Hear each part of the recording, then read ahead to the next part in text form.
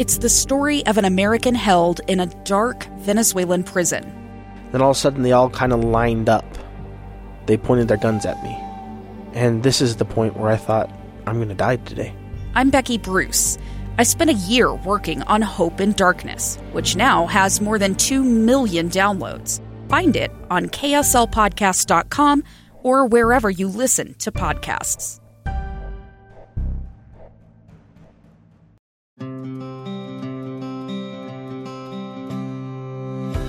Welcome to another episode of Relentlessly Resilient, where real people share real life experiences and the tools they've developed to move forward and live their best life. My name is Michelle Scharf. And I am Jenny Taylor. And Michelle, today I'm really excited to have a friend of mine who her home and my home are within maybe a block or so of each other. Oh, wow. Though she currently now does not live in that home. This is Kimberly Kemp Monteer. Kimberly, thank you for joining us all the way from Tennessee, while Michelle and I sit here in Utah in our studio with our producer, Kellyanne. How are you today? I'm doing well. Thank you for inviting me. It was an unexpected invitation. Well, we're glad to have you. Michelle and I have both known of you and the great work you do in the greater widow world, both virtually and through conferences you hold and things. But let me just back up to how I know you and how our homes are so close, even though it's not the home you currently own and live in. Kimberly grew up with several daughters that live in the same neighborhood or the same area where I grew up. I'm a little older than her daughters, but my little sister is friends with her daughters. Oh, and was friends with her daughters at the time Kimberly lost her husband and joined the widow world. And my sister obviously was the daughter of a widow. We lost our father. And so there was kind of that tender connection from a younger age with these young girls, which I didn't really know my sister's friends super close because I had already moved out. But fast forward a decade or two, and the home my husband and I bought with the mini farm is the one that's right by Kimberly's home from, for a couple of decades. And I became very close friends with Kimberly's other daughter, who was then married with her first baby or two, and we lived in the same neighborhood. And so I actually got to know Kimberly more through Kirsten, who is my dear friend and now has 4 kids. But just, Kimberly, thank you for joining us. It's been an interesting connection my family's had with yours, where your children, me and my siblings, both grew up with widowed mothers that are wonderful, amazing women. And now to be myself a widow, to know your children as grown, beautiful women that have they're movers and shakers and many with children of their own.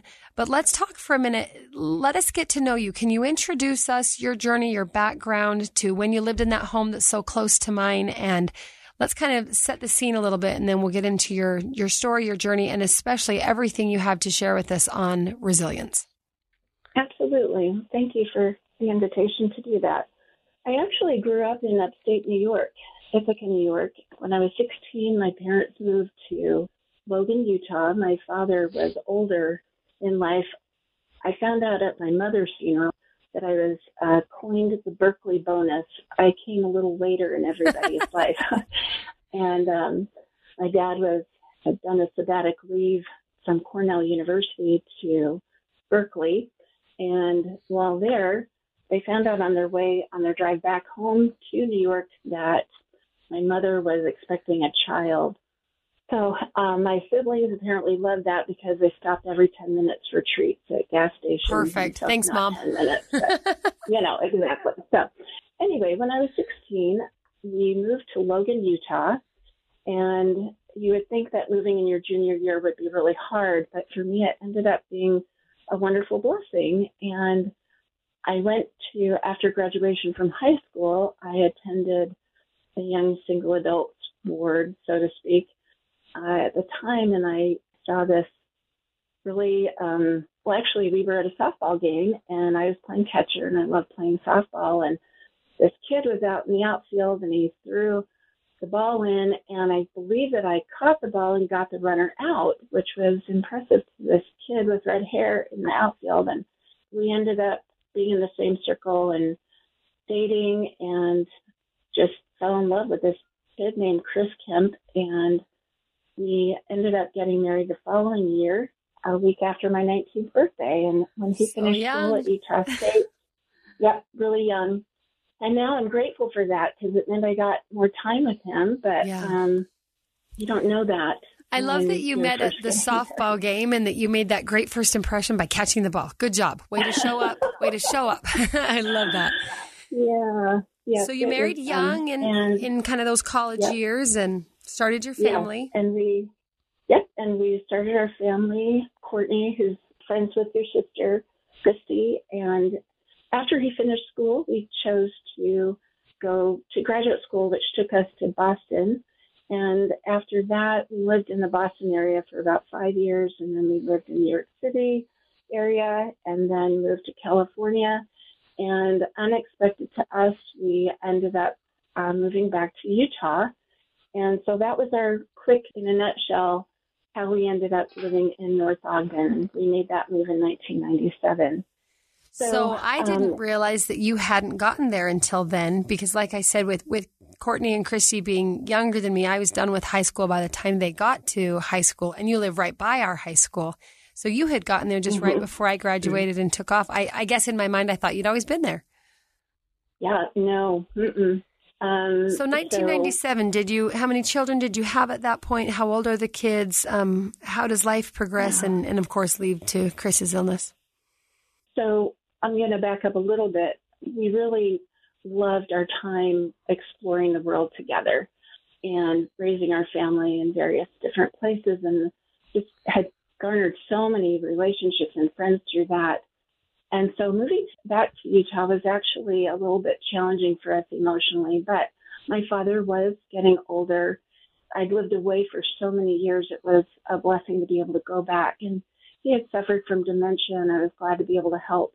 And he did pass away about 18 months after we had moved there, April 2nd of 99.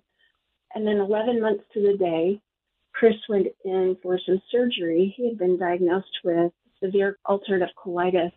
Courtney was probably about 2 months old, so we'd been married a little over 2 years at that time. And I didn't think at any point in time, this is a man who had colonoscopies every year. I thought if anybody's not going to get colon cancer, it's him. I didn't realize that colitis like that would turn into cancer. It just didn't, nobody had said that to us. So wow. In any case, he had surgery performed to remove the colon because he was so sick, and I could go into more detail on that, but we'll condense.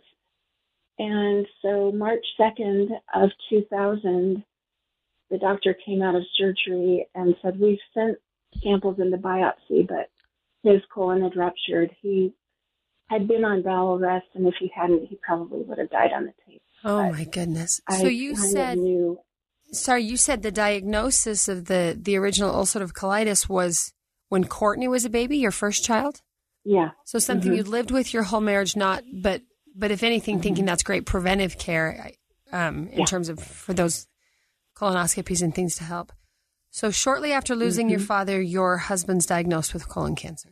And, when I was a little girl, I was really fascinated by the idea of what would my life be like in the year 2000?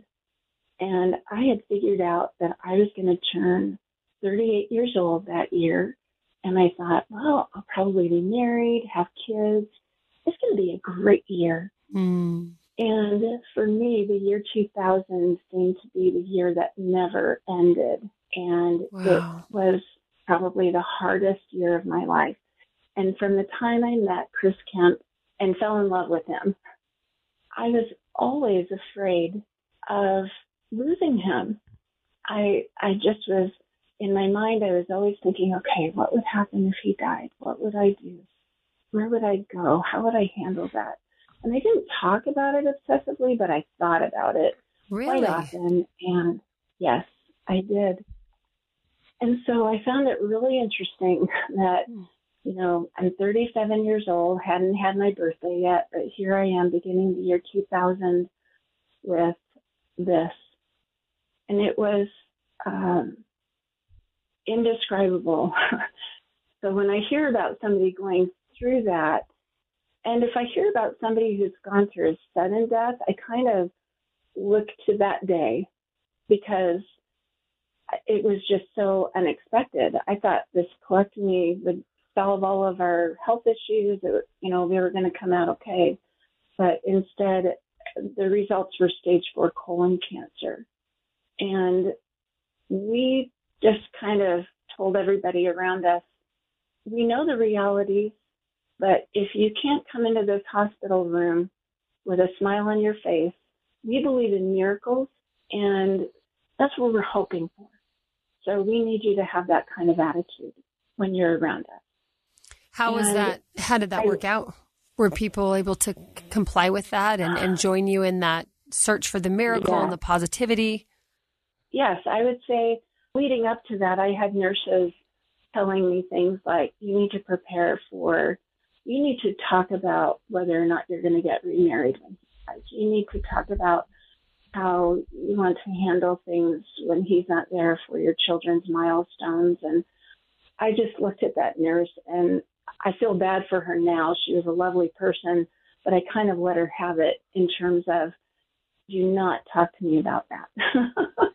And I didn't feel like I was in denial. I just needed people around me to focus on anything that was possible. And I knew that anything was possible, and for me, this was a deeply spiritual experience. So I'm going to make a lot of spiritual references, and for some that will be relatable, for others it won't, but it was my experience. So what else would you like to know? Well, I'd love to know, obviously we're talking about resilience, and Michelle and I always use the word relentless in front of resilience, because unfortunately you don't get to just be resilient for a day and check it off the list. It sounds like it was a relentless year. You said 2000 was the year that didn't end. I believe that's not the year your husband passed away, if I'm not wrong. Can you tell us, how did you get through?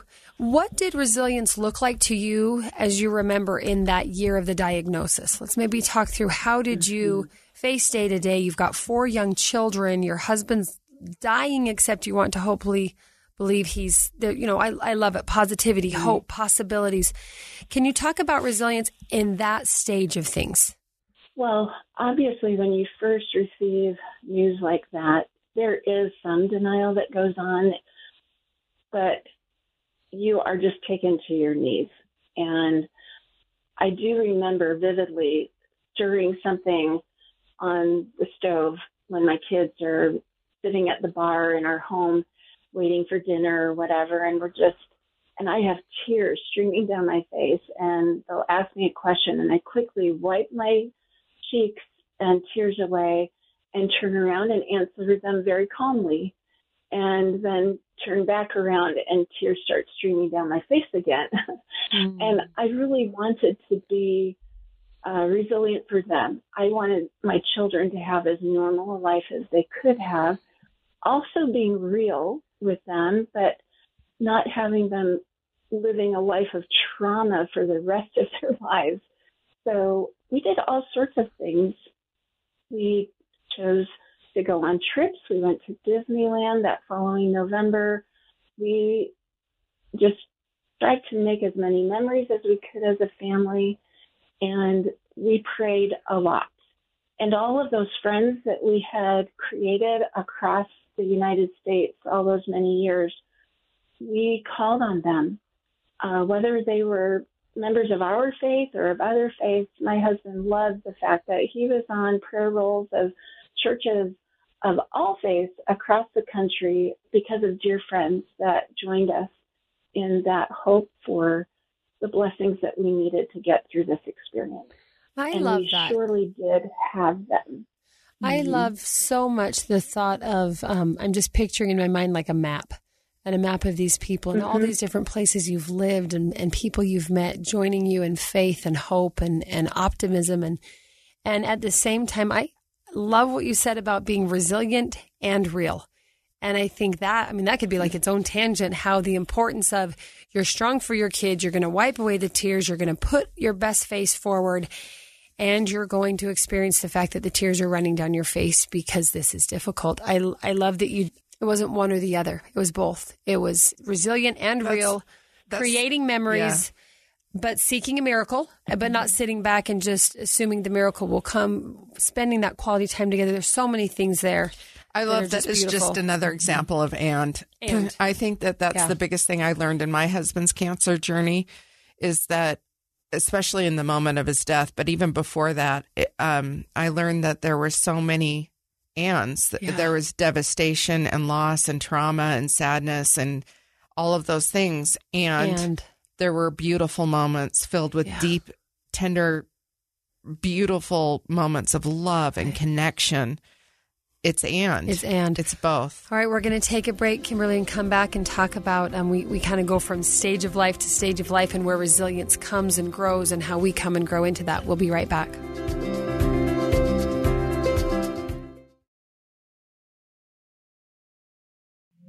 Two years ago, Americans watched in horror as a crisis unfolded at the Kabul airport. She was tear-gassed and beaten. Images of thousands desperate to escape Taliban oppression filled our news feeds. More than 80,000 Afghans made it to America. But the story didn't end there. It was very cold. There was no power, no heat. Who would help our newest neighbors?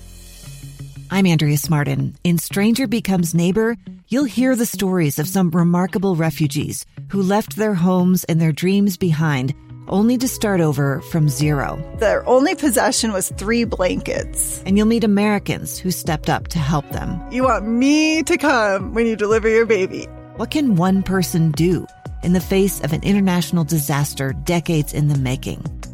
That's Stranger Becomes Neighbor. Find us at kslpodcast.com. Follow us on Apple Podcasts or anywhere else you listen.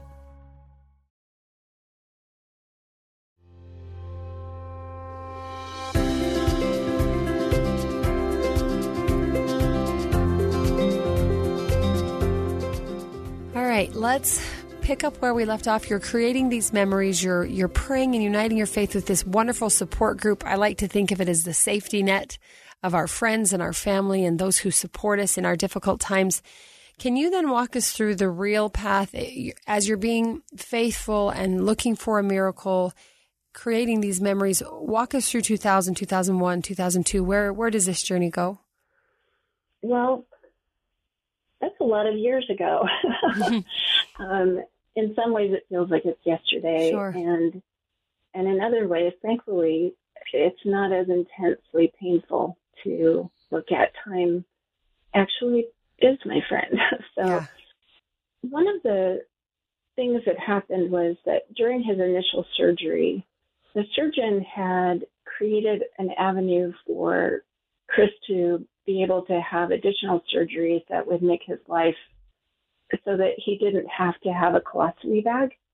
So we went through a number of surgeries, and actually like a month after his initial diagnosis, he went out for a walk with his dad, and he really hit a wall. Like, he was a very fit person. He exercised all the time. The outside of him looked very healthy. The inside of him was anything but. But I think that his healthiness, his fitness, helped him in this cancer journey. But on this particular day that he really just wanted to be strong, he actually got too tired, and that kind of spiraled into his almost dying. And he stopped eating. We thought, and I was like, you cannot die now. We're only a month, 6 weeks into this. We haven't even begun to fight. And the doctor put him on something called TPN, and I ended up having to learn how to feed my husband every night with this bag of nutrition, and it was miraculous, and it did bring him back. And then he had subsequent surgeries. Then he lost his job, and there was a large layoff at the company where he worked of hundreds of people, and his department was one of those. And so we had some, COBRA and so forth, but then I had to go back to work. And I felt a little bit resentful because we put all of our eggs in this basket. And we did that as a leap of faith. And I just wondered, how is this fair? At the time. And yet I also knew in the same breath of saying that my faith had carried me so far, and I knew that it would carry me that much further. And it did. And miracles happened, and I landed in just the right places for me. I ended up working at a doctor's office, and I was an appointment center, and I was surrounded by wonderful people that were very supportive, one of them being a manager that really wanted to empower women in going back to school. And so I ended up working with her, and I would catch a bus where I worked in Ogden, and it would take me up to Weber State because I didn't have time to park the car and walk to a class. So I arranged to be able to take a class during my lunch hour, and I did not know how to ride a public bus. I actually prayed about it, and I said, please help people come in my path that will help me. I went to the bus station. I'll never forget this. And I was looking at the little papers that they have, and I had no idea what I should look for. And a bus driver, it was a woman, and she looked at me and said, it looks like you need some help. And I said, I do. I'm trying to get from here to there. I don't know what to look for. And she said, oh, this is where you need to go. Here's the paper. It'll be really easy. This is what you need to do. And I said, well, thank you so much for being here. She said, I'm so glad I was, because I'm not here this time of day. So I'm glad I was today for you. That's beautiful. And then the first time I went on the bus, I sat next to a woman, and I felt like, I was going to kindergarten on the bus for the first time. And I struck up a conversation with her, and I said, I'm going to school. She said, so am I. And I said, well, this is the class I'm taking. She said, oh, I'm taking the same class. I said, I have no idea where it is. May I follow you? And she said, absolutely. And so this wonderful woman was right there for me. And all along the way, my experience was that when I would ask the Lord to guide and direct my path, that's exactly what he did. And so as much as I felt like, oh, this isn't fair, how am I going to do this? The answers always came in the time that I needed it. I love that. And in the ways that you needed it, in the specific personalized ways. When did you lose Chris? How long did he fight the cancer? Can you walk us through maybe his passing and what resilience started to look like in surviving his loss? Mm-hmm. Absolutely. So the reason I brought up work and school is because I was in school full time at that point in time and working full time. And so this was basically the spring and summer of 2004. And Chris had just been an inspiration to all that knew him for the way that he dealt with cancer and chose to live his life and with resiliency. And yes, even relentless resiliency, determined to live a full life and live with cancer. We even chose to not use that word battle. We chose to use the word living with cancer, because for us in our journey, the battle felt almost like just this fighting thing. And yes, and I respect anybody that uses that terminology. Our choice was just more one of, we're going to continue living, and this is just one aspect of our lives. Which, can I pause right there? Sorry, that's incredible resilience, to be able to take the circumstance you're in and not let that define you. Because so many of us will say, I am a widow. I am a this, or this circumstance is mine. I have to battle the cancer. I have to, and like you said, there's respect for that because it is a battle. We're not diminishing that. But I love that you're saying we're going to live with cancer, maybe with unemployment, maybe with other bumps along the road. We're going to continue living with whatever it is. I think that's huge in resilience. It almost feels like it was second nature to your faith walk, that because of the the path you're on, that you could find God, you could find hope, you could find the answers as they came when you needed them.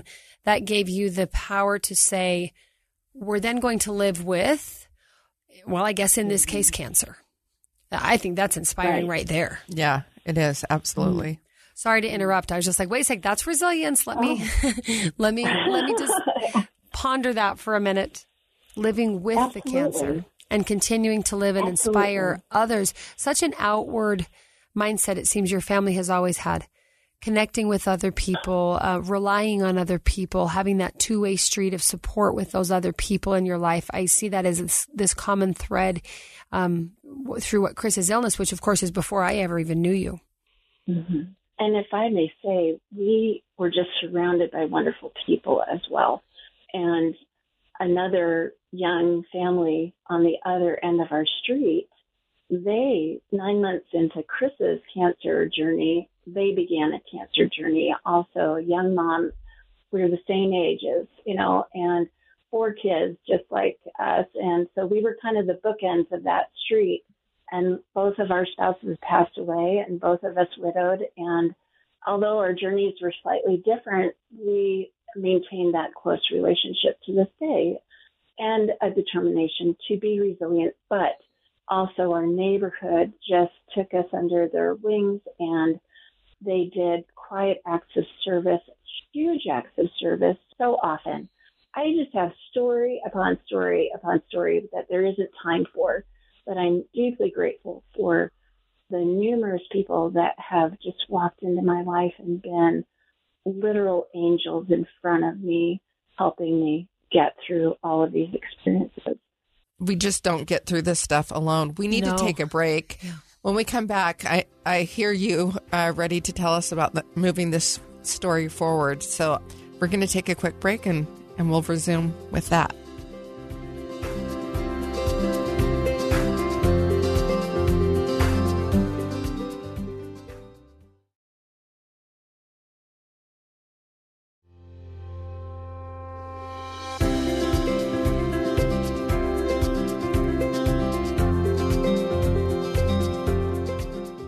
We're back.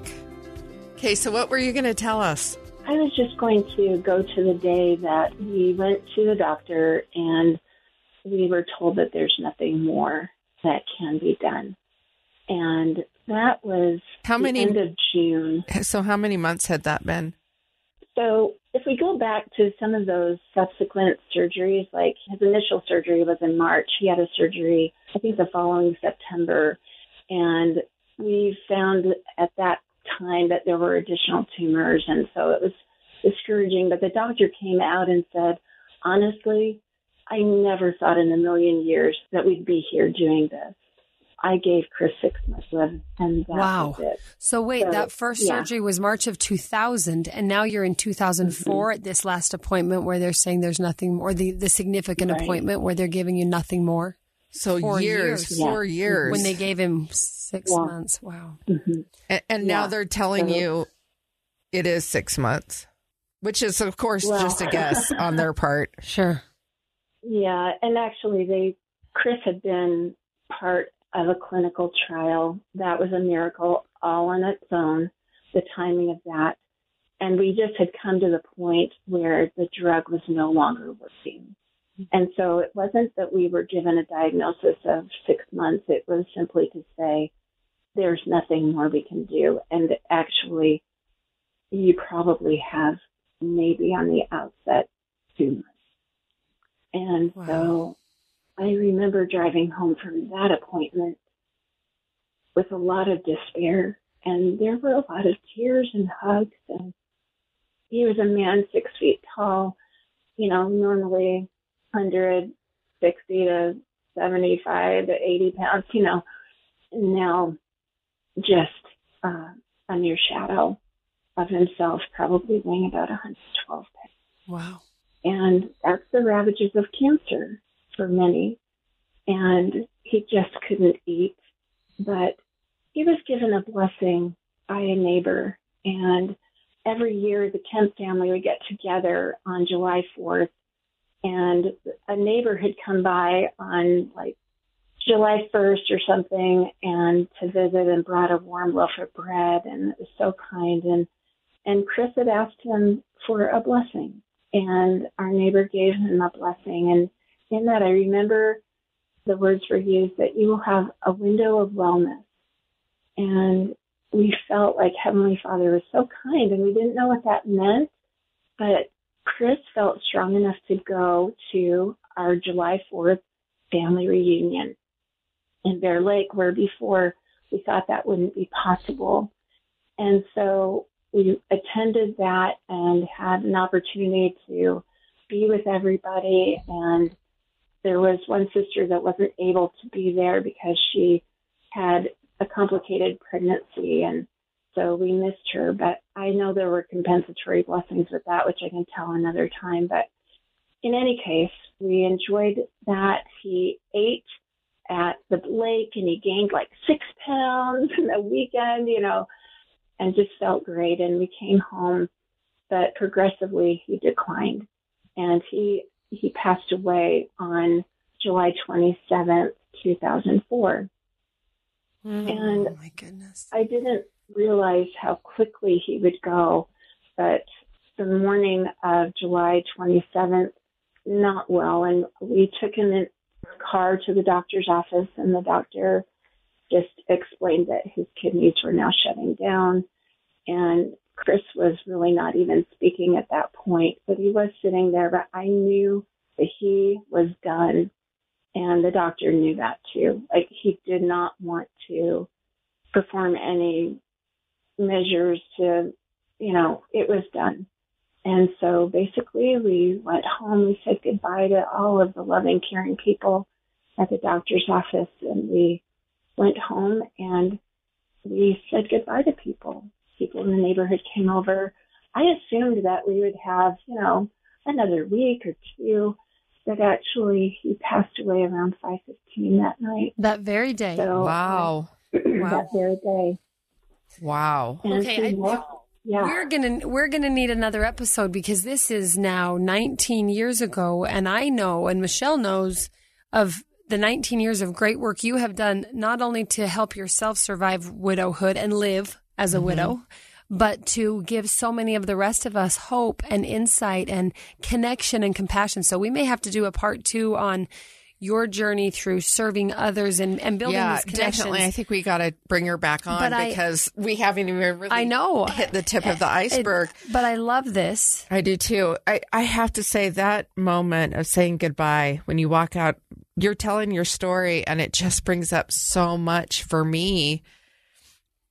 We went in, our last appointment was on our anniversary, and we went into the doctor, and he was doing fine, but he was having some problems, and they ran a quick x-ray, and they discovered that John, and it's funny because I forget about this. It's a weird moment that keeps kind of getting deleted in my memory, but certain things will trigger the memory. He got diagnosed that day with multiple lung tumors. Oh, wow. And so he sat us down and he said, I wouldn't treat these tumors because this is a much more comfortable way to die. If one of these, sorry, not tumors, lung clots. And he said, it's a much more comfortable way to go if one of these clots in your lungs just goes. And so they said, we are putting you on hospice. My husband just kept refusing it. He said, we're putting you on hospice. We're releasing you from care today. And then how long did he still live? He said, it could be 6 months, it could be a year, but you do need to go on hospice now. And it could be any time. It could be in an hour. It could be, we don't really know. How long was it in reality? In reality, it was July 18th. So it wasn't too much longer that he finished up his obligations and his work and his things. And it wasn't long before he ended up in bed and then died 10 days later after kind of being in that coma state. But it's so interesting because we said goodbye to all of the people in the office. And that moment is an odd moment because you just get told that news and you're trying to process it as you're saying goodbye. And there was one caretaker, her name was Wendy, up at Huntsman, and my husband just loved her.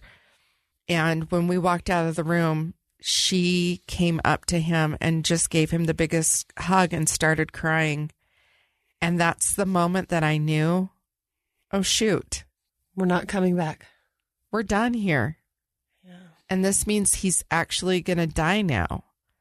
And somehow I never really put that all together until that moment. That defining moment. So it's really interesting, your story. And it's one of the great things and why we need to bring you back of having the Facebook group that you started, because it provides so much support for people who are just new to this world. Because until you do it, until you lose a spouse, you cannot imagine what that life is like walking. And even that if you path. do imagine, you don't really know. No, you don't know, right? It's one of those things that you can't grasp until it happens. Kim, can you tell us? I mean, obviously, we're hoping you'll join us for another episode in the near future to continue this journey. But can you tell us the day that Chris's journey here on earth was done? You've got this wonderful family, these wonderful friends, everyone that's loved you and prayed with you and carried this journey with you. You say goodbye. He's gone by that day. I can't believe that. He's gone by dinner time. Can you summarize what resilience felt like to you at that point of the journey? Had it changed since the early diagnosis days? Had it morphed at all? Was it still a continuation of the same? Can you remember back to kind of that initial moment of his departure and where you were with resilience and that relentless nature of continuing to live with whatever circumstance was brought to you? Mm-hmm. Well, it may not come to you on that particular day, but very quickly I came to realize that he was not. And that we were still going to be a team. Even though he was coming at it from a different vantage point, we were still a team. And we had these 4 beautiful daughters that we wanted to have a wonderful life. And we were going to continue making memories, and we did. We had the funeral, and so many friends came unexpectedly. People came from far distances, and it was just, I felt so much love and support there. And we had church like the next day, and in our faith tradition, it was the first Sunday of the month. It was fast and testimony meeting, and I bore my testimony, and I just asked people to please not be afraid of me. Please don't be afraid to talk to me. I found out that, like self-advertising, so to speak, or just I needed them to understand that I still wanted to talk about Chris. And even if I cried, don't worry, it's okay. Don't be afraid, because I cry anyway. But please, if you have a memory or a story or an experience that you want to share or a joke, or please talk to me and tell me, don't be afraid, because I need you. I can't do this alone. And I love you and appreciate all that you've done for me as a community. And so I really tried to be a self-advocate. I think that's a better term to use, to let people know how they could help me.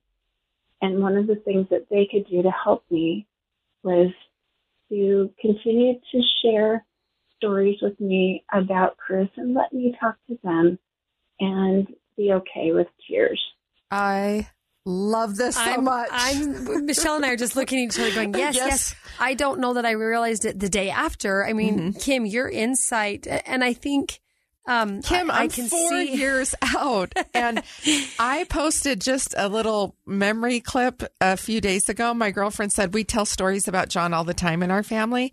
And I said, I would love to hear them. Yeah. It has taken me 4 years to tell people, I need to hear your stories.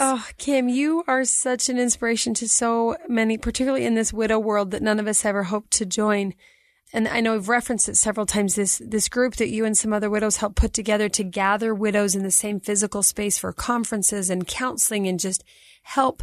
And then it's social media groups where people from all across the world can connect and share experiences and grief. And I have just written down the term self-advocate. I know. Can you imagine how much more resilient as a human race we would be if we could learn how to advocate for ourselves? I think most of us, we advocate for our children. Mm-hmm. We might advocate for our job. We'll advocate for the cause that is so important to us. How often are we able to articulate what we need? Because, Kim, most of us don't know. I remember being overwhelmed. Very healthy. How can I help you? I have no idea. And here you are saying, I know you want to help me. Thank you. I love that you want to help me. Here's how to help me. Mm-hmm. I love that. A self-advocacy in resilience. Yeah, I didn't even know what I needed at all. I wouldn't have known what to ask for. I couldn't have processed the question. Yeah, exactly. So, Kim, that is inspiring.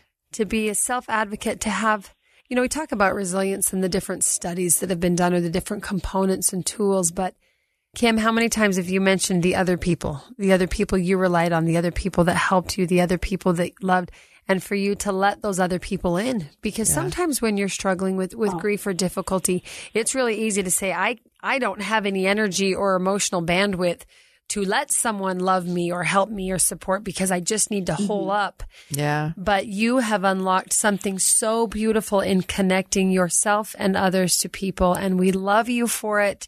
Anyone listening that might be a widow or know a widow that's looking for maybe a faith-based, compassionate group on social media to find it. The group is called LDS Widows and Widowers, right? Kim, but you don't have to be a member of the Church of Jesus Christ of Latter-day Saints to belong to that. You just unfortunately have to be a widow or widower.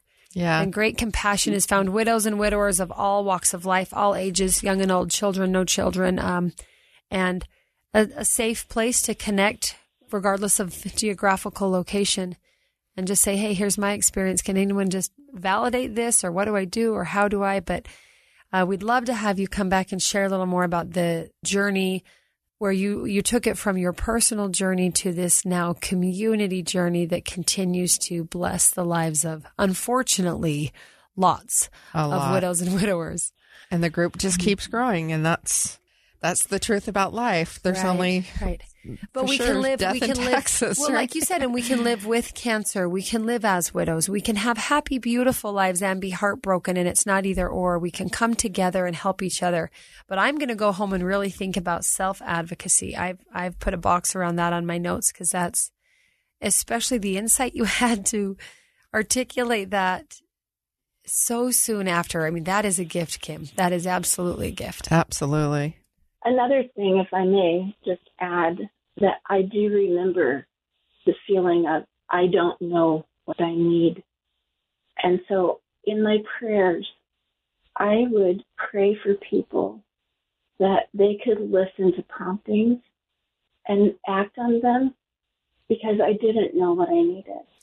These are such great tips for resiliency because that also would have never come to my mind. Right. And I think that is beautiful because people do get promptings and they do get inspiration, and that's how it works, right? And do they have the courage to act on it? To say, okay, I'm going to do that even if it feels uncomfortable or unsure. I love that. So many things. We definitely need to bring you back on. We are out of time today. We need to close. Thank you so much for coming on. If you are listening to this podcast and find value in it, please subscribe so you'll be notified as new episodes drop each week, and give us a rating and a review. If you know someone who has a story of personal loss, trauma, difficulties that they've overcome, and they have exhibited resiliency in their path, tell them about the show, have them contact us. We'd love to share their story. You can send us an email at rrpodcast@ksl.com. You can also find us on Facebook at Relentlessly Resilient or on Instagram at Relentlessly Resilient Podcast. DM us. We will get back to you. We would love to hear your story. Yes. Thank you, Kim, for joining us. Thank you, Kellyanne, our awesome producer. And remember, whatever you do today, remember to be kind. You have no idea the struggles other people are dealing with in their lives. Take care, everybody. Have a great day.